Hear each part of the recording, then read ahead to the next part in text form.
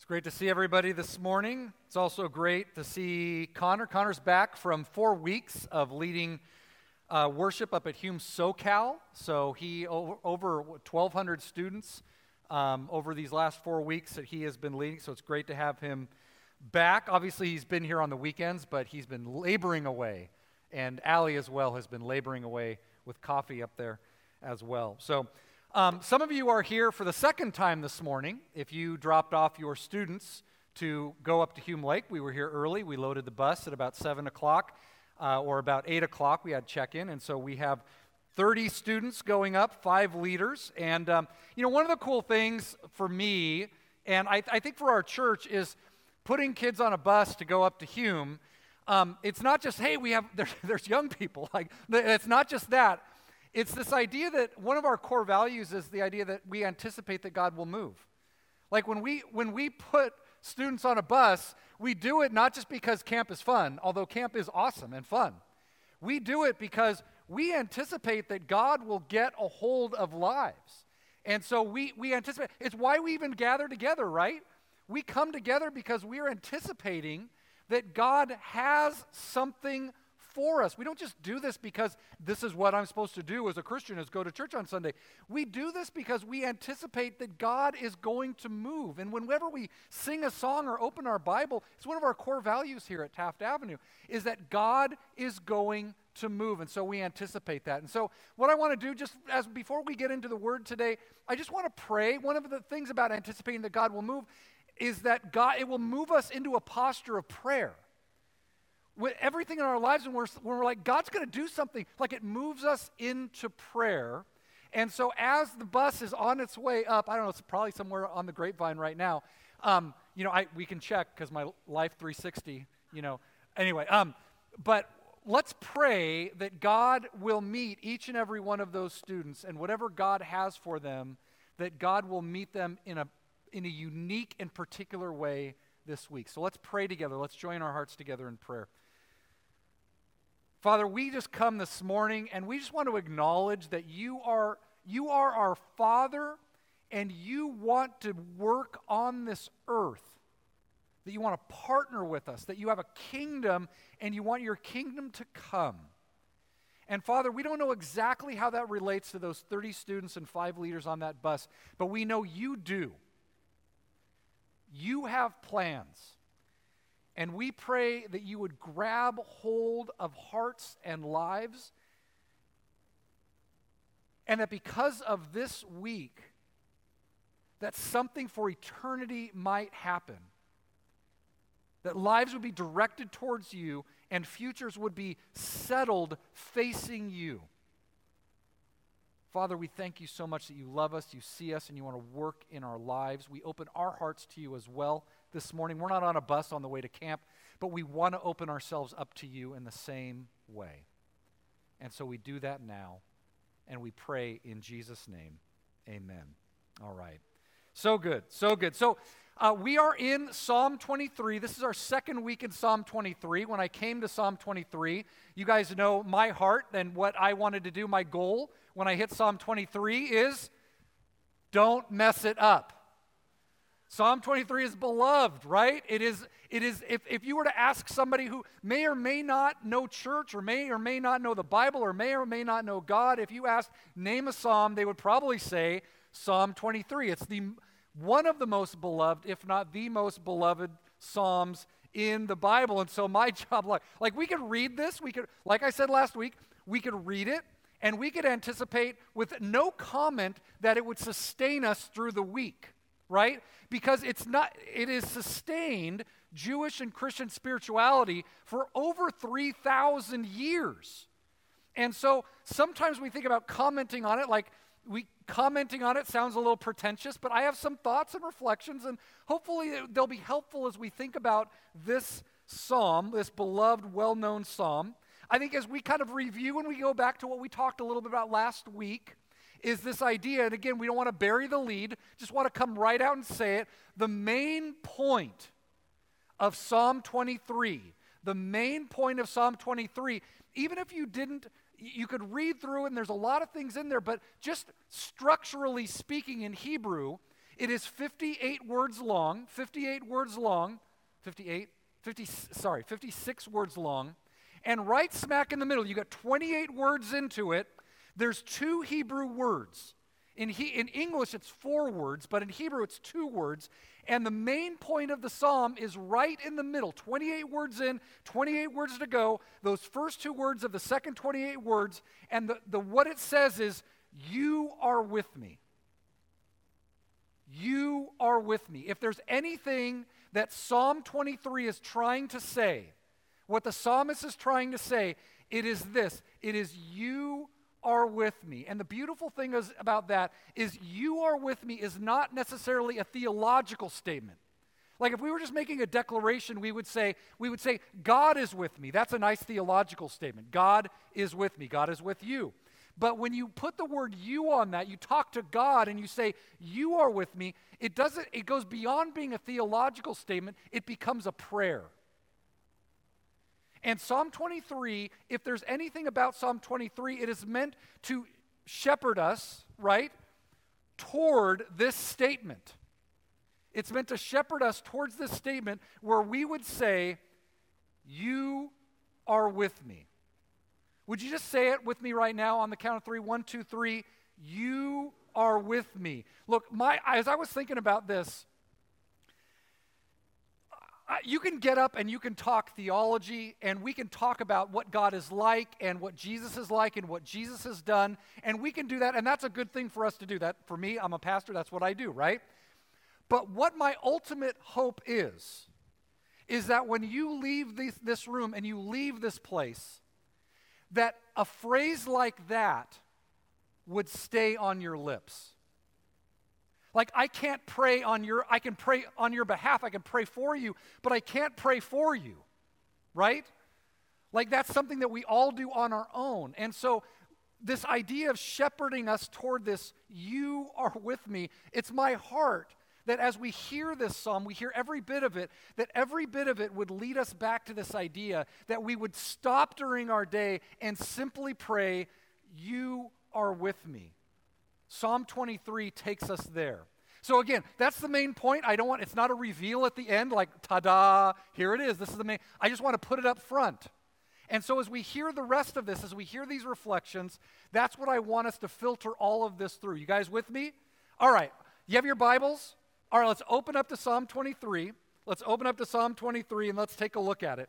56 words in Hebrew. It's 113 words in English.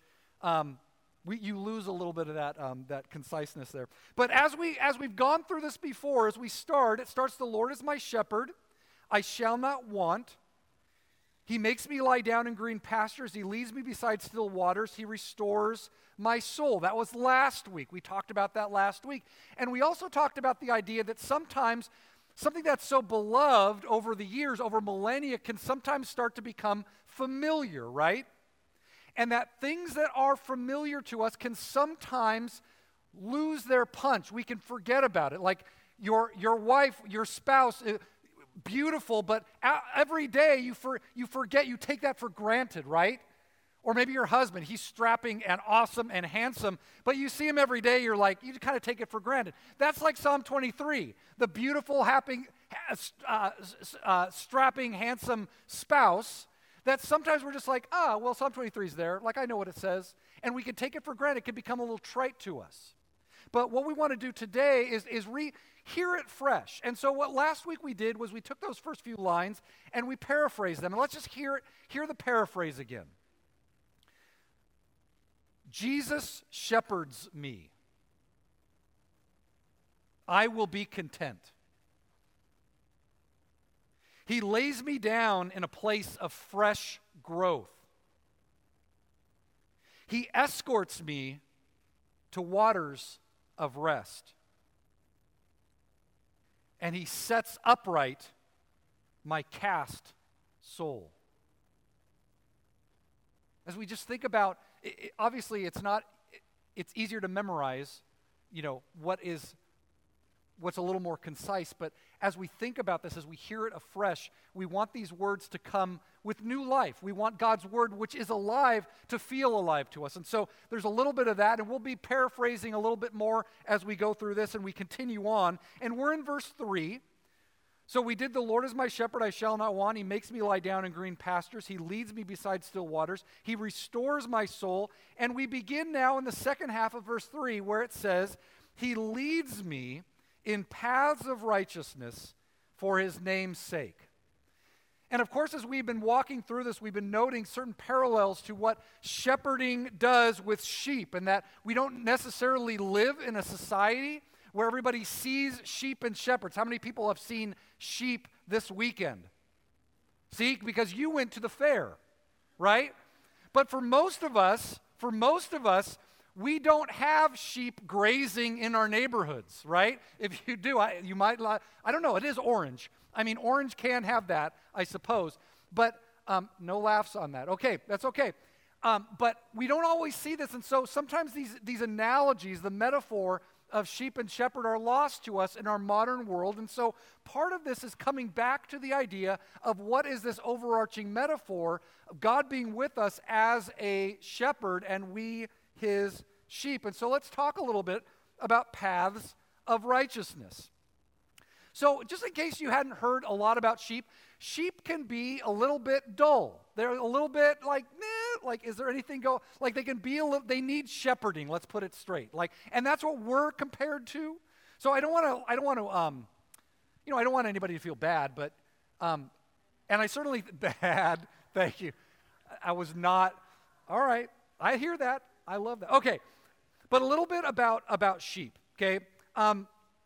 Sheep need to change pastures and rotate in different pastures, and here's why. Sheep will often, when they graze, they will eat the grass, and they'll keep eating the grass all the way down, not just to eating all the grass, but they will eat also and pull out the roots and eat the roots of the grass. And what happens is if sheep stay too long in a pasture, they will eat all of the edible growth, leaving simply dirt and dust. And of course, that would mean that the field then would only grow then weed. And it would just be dust and weeds. And so what you need in a good shepherd, and sheep, because they're just eat, they need to be moved on into different pastures. They need to be rotated. And sometimes the other thing about when sheep eat a lot, the other thing that sheep do is they poop.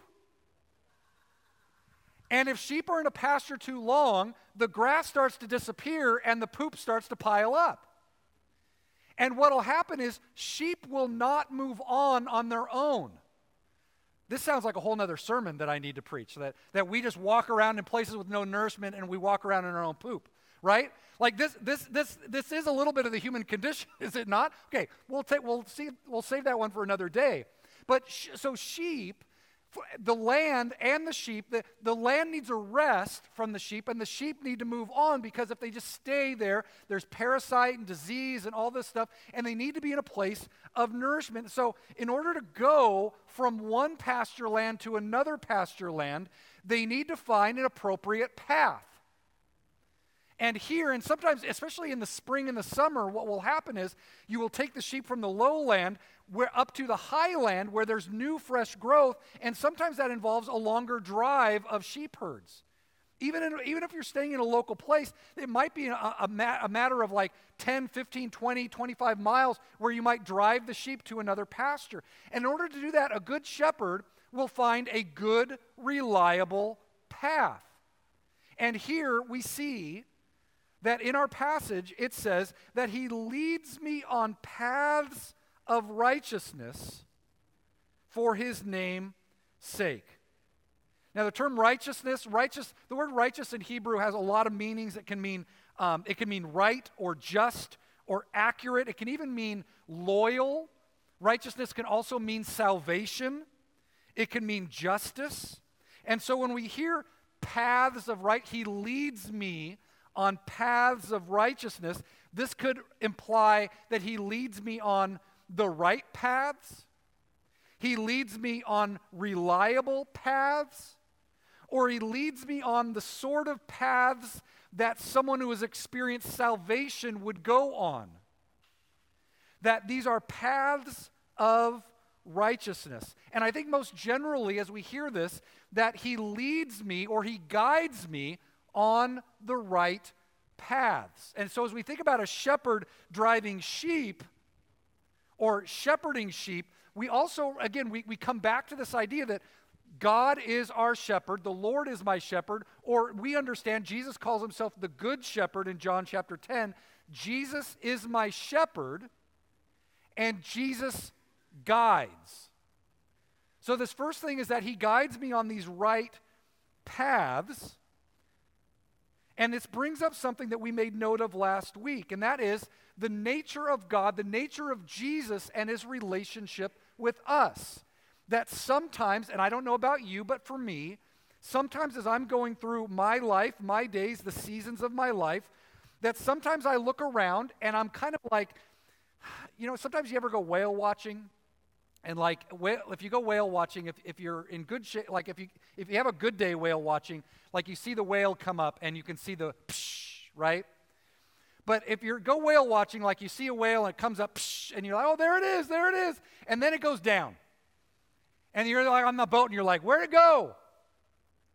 Like sometimes that's the way it is with God, is it not, in our lives? Like you're in a season where it's like, psh, hey, there's God. Psh, hey, God's doing something. Psh, hey, God's doing something. And then you go through a little season where you're like, where'd he go? Like I'm waiting to see the psh. I'm waiting for a little encouragement, Lord. You're like, where'd he go? And this is the thing about that he leads us on paths of righteousness, that sometimes we feel like maybe God is just up there and he's just kind of watching. Right? He's just kind of seeing how you're going to do. And and our image of God is that he's up there and he's kind of like watching. He's just like, all right, let's see what young squirt will do, right? Let's see what they will do. Let's see what my sheep will do. But the image that we get in Psalm 23 is not that God watches us, the Lord is my watcher, or the Lord sees me. It's not just the Lord sees me. It says the Lord shepherds me. And this is probably the most important thing that we can get out of this, is this idea that God is not a distant watcher. That what we see in this psalm is that God is in the business of guiding. God is in the business of guiding. He's not in the business of simply watching to see how. It's not like he's this whale who's gone down deep and you're like, where'd you go? Like I'm waiting for you to come up for air. That God is available. You are with me. And the way this psalm uses all these verbs to describe not only the nearness of God, but the activity of God in shepherding. That it starts with this idea the Lord shepherds me. It says next that he lays me down. It says then that he leads me beside the waters. And we noted last week that even the term that he restores my soul is this guiding image that he turns me over. Like if I'm cast and my legs are in the air, my soul, I can't move. I've fallen and I can't get up. That's what cast means. That what he does is he takes us and he turns us so that we can get on our feet. Then he rubs us so that we get the circulation going again. That this is the guidance, the leading that he provides. And then what he says here is it's partially this idea that he leads me on paths of righteousness, but this idea that he guides me on paths of righteousness. God is not distant. God is not simply watching. God is not simply like, well, let's see what they do. How dumb can they be today? That's not what God is about. God is like, hey, we're going this way. His little call, his staff, we'll talk about the staff in just a second. But he leads me.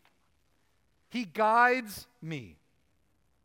I think this is one of the most important things that we can enter into in our life of faith. If we have faith in Jesus and a life of faith is a life of responding to the guidance that God provides for us. And sometimes we might not think about it, and it might sound a little woo-woo to you, as it has to me in the past. When you hear people say, well, God told me to do this, and we see all kinds of bad examples of that. Like, we see examples of people saying, well, God told me to do that, and that's like, give me $1 million. Like, God told me. So, like, that's not the point. And we see all kinds of bad examples of that. People manipulating, using God as a means of manipulating, but that's not what we're talking about here. We're talking about the idea that in the Scriptures, a life of faith is a life of receiving guidance from God. A life of receiving guidance. Psalm 23 is all about guidance. God is shepherding us. And of course, hearing God, this idea that God gives cues to us, that God brings passages to mind, he might impress thoughts. There's a number of ways, when we get to, we're going to do in the fall, we're going to do the Gospel of John, and we'll eventually get to John chapter 10, and we'll talk about the idea of hearing the shepherd's voice, and we'll spend a little bit more time talking about that. But just as we kind of take a little spot here, and we just kind of pause, there's 3 real ways that God speaks to us or guides us. I think the first way that probably all of us are very comfortable with, if you're here at Taft Avenue Community Church and you put your faith in Jesus, you're probably very familiar with, to some degree, with the Bible, and that we are a church and a denomination that values God's word as, if not a means of God speaking to us, but a primary means of God speaking to us. That God has spoken in his word, and the Bible, that God reveals himself and his desire for humans generally in the Scriptures. And he guides. And so reading our Bibles will give us a sense of some of the guidance that God offers. And I think also that in certain times and moments of our lives, as we have read God's word, that God will bring certain things, bring certain passages back to mind to us in particular moments. That the more we are immersed in God's word, I would even say, even as we memorize certain passages, that it gives God ways in which, in the moment, he can bring a passage, bring something that we've read back to our minds in a moment to guide us in a particular moment. The Bible reveals God to us. He guides us in that. But also, we might also note that God can guide us by means of the circumstances of our lives. That God, as we are moving in a certain direction in our life, God might put up a number of barriers like, we're not going that way. Like, hey, Craig, I know you want to go that way. We're not going that way. Like, we're going to close that door. We're going to close that window, and we're going to close off every other thing. We're just going to close that. Now, you might want to try to run through it, but I'm just going to close the next one too. Like, sometimes that's what God does, that God will close doors for us.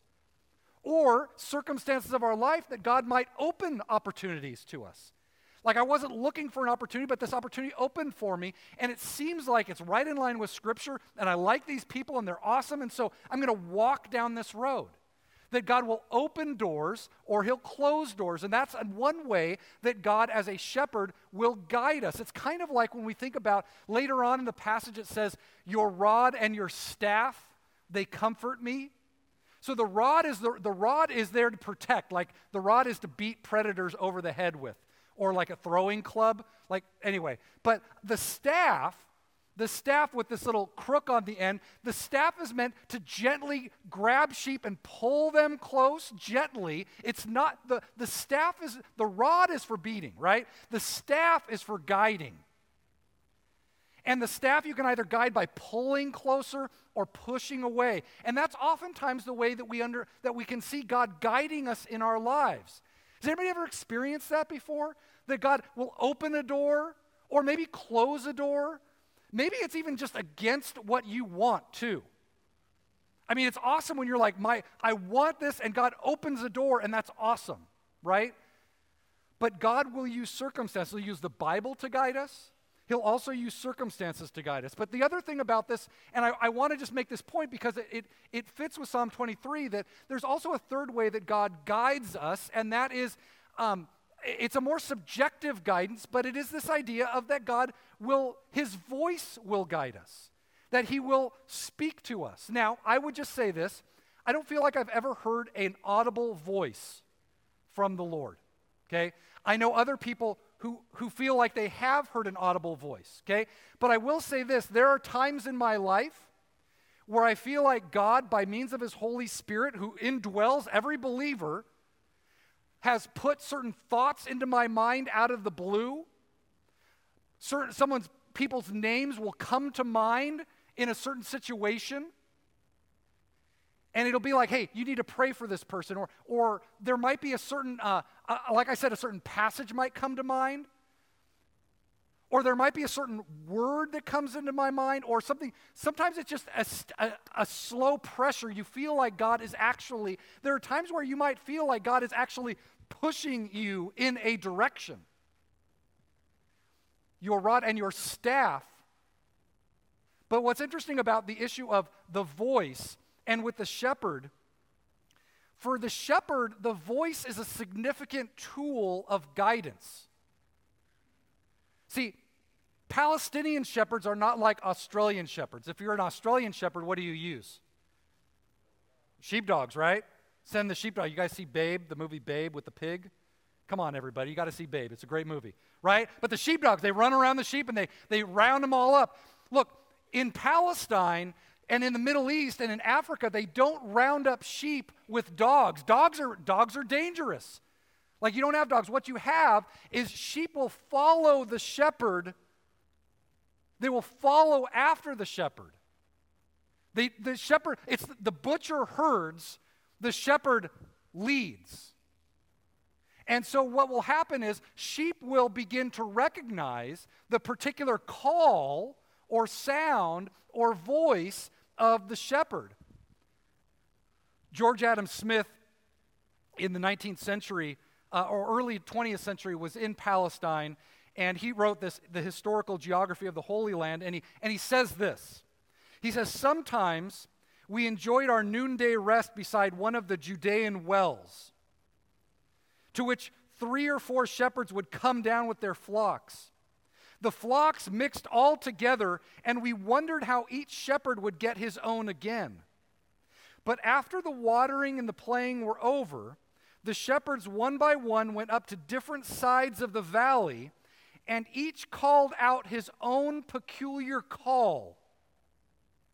And the sheep of each drew out of the crowd to their own shepherd, one by one, and the flocks passed away as orderly as they came. A particular sound or a particular call, Jesus will say in John chapter 10, my sheep hear my voice. That word for voice is also the word for sound. Do you know the sound of the Lord? Our shepherd has a particular way of calling, a particular way of getting our attention, a particular way of guiding. Maybe you have a dog at home, like sometimes Buddy. You guys all know Buddy, right? Sometimes with Buddy will run out into the garage, and if you say, Buddy, and if he doesn't turn around, like a little snap of the fingers, Buddy will be like, Buddy knows the sound of the master, right? This is the way sheep are in this image, in this metaphor, when God says, when the psalmist says, the Lord shepherds me, it implies that we as sheep have become familiar with the sound of the shepherd. And it allows the shepherd, to shepherd us. It allows him to say, we should lie down here. We should eat here. We should drink here. This is the right path. Follow me. The sound of the shepherd. Look, I feel like, to be quite honest, in my life of faith, in evangelical Christianity, I don't feel like there's been near enough teaching, sober teaching about this aspect of a life of faith, of simply following, not just from the Bible, but in the moment, following the cues of the shepherd. And again, I don't want to get woo-woo on this, and I would just say this, and we don't have time to go all the way into it, but the best book that I've ever read on the subject, there's lots of good books out there, but Dallas Willard has written a book. It's called Hearing God. And it's the most measured, conservative, evangelical approach and treatment of this idea of how do I recognize the voice of God and his cues in my life. I want to revisit this. This is something that I think is absolutely necessary for us, because if God is with us all the time and we're out and about and he has a kingdom out there and he wants to advance his kingdom, how else would he advance his kingdom if not to be able to talk to his sheep, to talk to his people, to talk to his children while they are out and about? Not simply sitting in a pew. The goal, obviously, I hope that we come and we have an interaction and an encounter with God when we come together. We anticipate that. But I hope that this idea that we would walk out into this world and anticipate that God would move in our lives in the very moments of our interactions day to day. And so it's one of the things for me that I definitely want as we move into this next year to imagine this idea that you are with me and you are guiding me. And that we might pay attention to what God might want to do in that. So this is a bit of a precursor on that. This is not the last word on guidance, but it certainly is something that I want to pay attention to as we move into the fall, because I do believe that God wants to guide us through his word, through the circumstance of our life, but also to simply speak to us, to nudge us, to move us, to take his staff and say, hey, let's go this way. Come close to me. And we'll see as we move on into verse 4. Yeah, this is all one verse. It's like half a verse, so you're welcome. So we're spending a lot of time on half of a verse. But we're going to get into verse 4. This is going to make a difference as we move into the next verse. So he leads me in paths of righteousness. Or another way. Let's say that together. Let's say that together. He leads me in paths of righteousness. He leads me in paths of righteousness. Or, here's the paraphrase. Say it after me. He guides me onto the right paths. Say it together. He guides me onto the right paths. So verse 4. Verse 4 says, even though I walk through the valley of the shadow of death, I will fear no evil. For you are with me. Your rod and your staff, they comfort me. You know, the lore of Psalm 23, especially if you've memorized it, King James, but almost every translation when it comes to this verse, it refers to the valley of the shadow of death. And in 200 BC, when the Hebrew Old Testament was translated into Greek, in Greek it says the valley of the shadow of death. It's word for what it says in Greek. In Hebrew, it's interesting because it doesn't actually refer to death in the Hebrew. In the Hebrew, the word is salmawet, and it's less about death, and the verb, it's the valley. It's the valley of, it's less about death, and it's more about darkness. Salmawet, the valley is one of deep darkness. The lexicon also says it's like the valley of impenetrable gloom. Another translation might be, it's the valley of pitch black. It's like the combination of pitch black and fog. Anybody? Like, it's where you can't see your hand in front of your face. But you know there's other things out there that are come to get you. The worst fog I've ever been in. There's fog around here, but fog is not so bad if you don't need to get somewhere, right? Like you wake up in the morning, you look out your window, and it's like, hey, it's foggy. Oh, it's foggy. You're drinking your coffee, foggy. This is awesome, foggy. But like if you're trying to get somewhere, fog is horrible.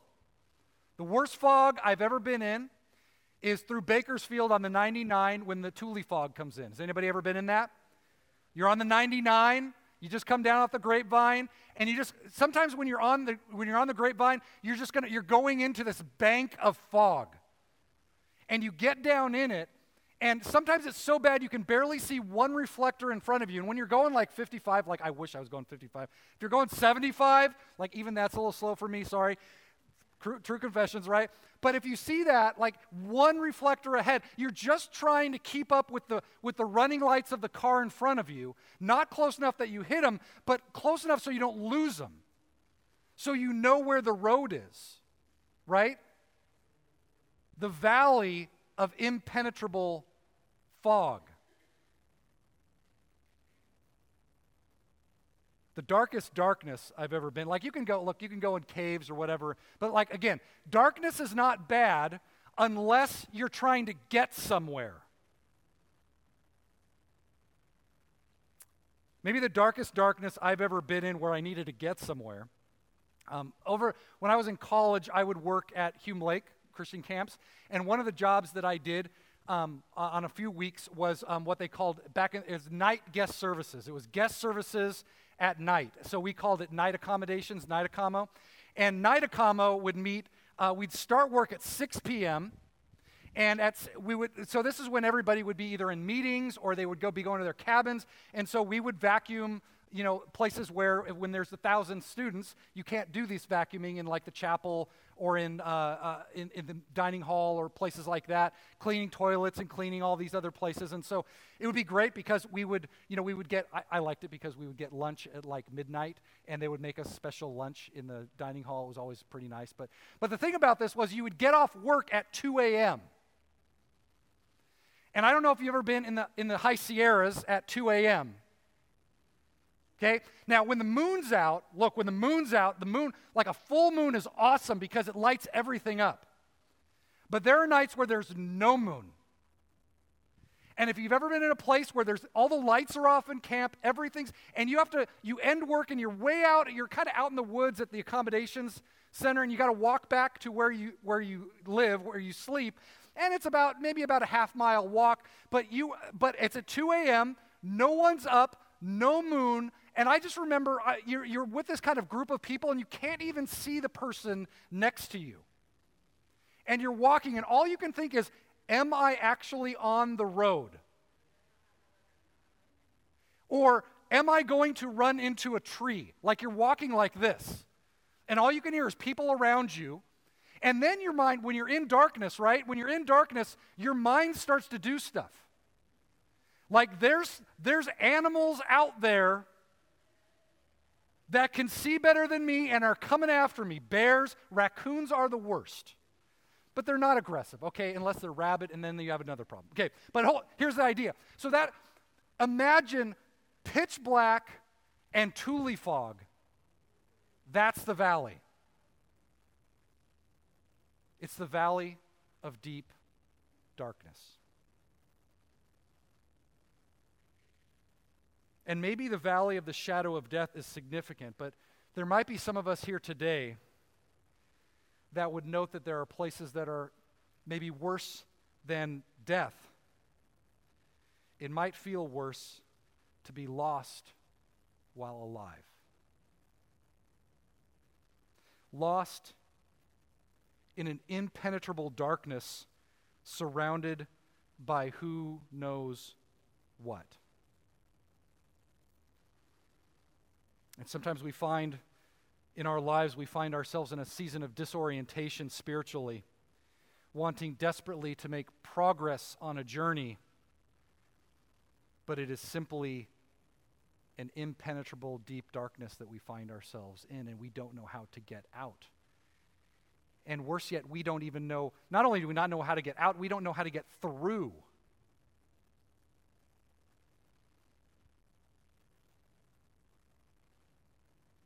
Whatever that is, we talked about that is a season of disorientation. We might find ourselves in a season of disorientation. Sometimes spiritually, my own sin can take me into that season of deep darkness. Or maybe I find myself that someone else has sinned against me and it takes me into a season of deep darkness. Or maybe we live in a world where the circumstances of a fallen world come to bear in our lives. There are obviously some in this room, or maybe even watching remotely, that are living with an illness, and it feels like a valley of deep darkness. Maybe some are living with broken relationships with your children, and it feels like an impenetrable gloom. Or a broken relationship with your spouse. I know that some of you have had to bury a son or a daughter, and the grief has been deep and dark and profound. And you have passed through the valley of deep darkness. Some, even today, you might feel like presently you are in a season of deep darkness. Or maybe you're here and you maybe sense that there is a season on the horizon. And when the psalmist writes this, the psalmist is saying, I have been to that valley. I have been in the middle of the impenetrable fog. And even though I walk through the valley of deep darkness, I will fear no evil, because you are with me. How does the psalmist know? How does the psalmist know that the shepherd is with him in the deep darkness? He can't see a thing. He knows the sound of the shepherd. He knows the feel of the staff. He recognizes the footfalls next to him. Even in the valley of deep darkness, you are with me. The psalmist is saying this is not someone who has simply experienced all orientation in their life. This is someone who has walked through the valley, come out the other side, but also notices that there is trouble all around, and I could be going through that valley again. The Lord is my shepherd. I can be content. I've been to that valley, and if I go back, I will know that you are with me. Your rod and your staff, they comfort me. The valley of deep darkness.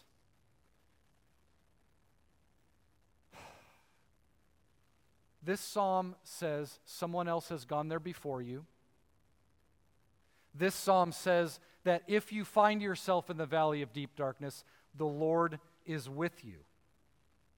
And I think probably Psalm 23, one of the reasons why it is so beloved, that it is sustained for millennia, is because of this very fact, because the people who read it are either anticipating the valley or are entering into the valley or are coming out of the valley, but the psalmist says, I've been there before, and the Lord is with me yet, even still. His rod and his staff are there. His rod will beat away any evil. I will fear no evil. His staff will guide me. I will not have to worry if I'm on the right path. The Lord will guide me. The shepherd will guide me. He is not just watching me walk through the valley. He is with me in the valley. He won't necessarily take me out of the valley, but he will lead me through the valley. Even though I walk through the valley of deep darkness, of impenetrable darkness, I will fear no evil. You are with me. And that's the main point. The main point of Psalm 23. That's the line. That's the money shot right there. And it comes at the darkest point of the psalm. You are with me. It's the whole reason the psalm was written. You are with me. Why would God take us into the valley of impenetrable fog? I guess this is the thing, because earlier in the psalm it's like, you lead me in paths of righteousness. This is awesome. God leads me on all my paths. And yeah, this path goes through the deepest darkness. Like you might think, oh, I got off the path and I went through the valley of deep darkness. No, God is taking you through the valley of deep darkness. Like that's the path. That's the right path. You're like, why? Why would he take me on that path? Why would he do that to me? Are you listening more intently to him? Are you recognizing things about the Lord that you might not have recognized before?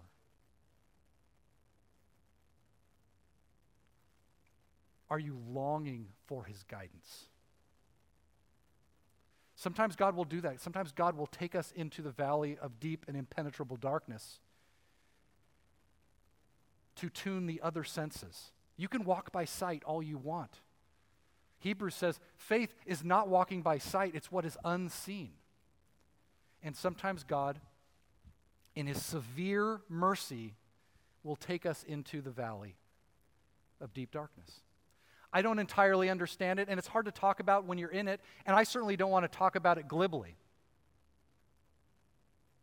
But there are times where God will say, I want my sheep to listen to me, and the best place for them to learn to listen to me is in this valley. I'm going to invite the prayer team. Maybe we should have the prayer team come up. Let's have the worship team come on up. But one of the most significant things that we can do, whether you are wrestling through a valley, or whether you are coming out, or whether even you are thinking that maybe there's one on the horizon, maybe the most significant thing about this psalm is that the valley of deep darkness is followed by, you prepare a table before me. And one of the things that we want to recognize is that Jesus has prepared. Jesus is the fulfillment of this psalm. The Lord is my shepherd, Jesus shepherds me. When we think about the Lord prepares a table before me, Jesus has prepared a table before us. The night in which he was betrayed, he took bread, he broke it.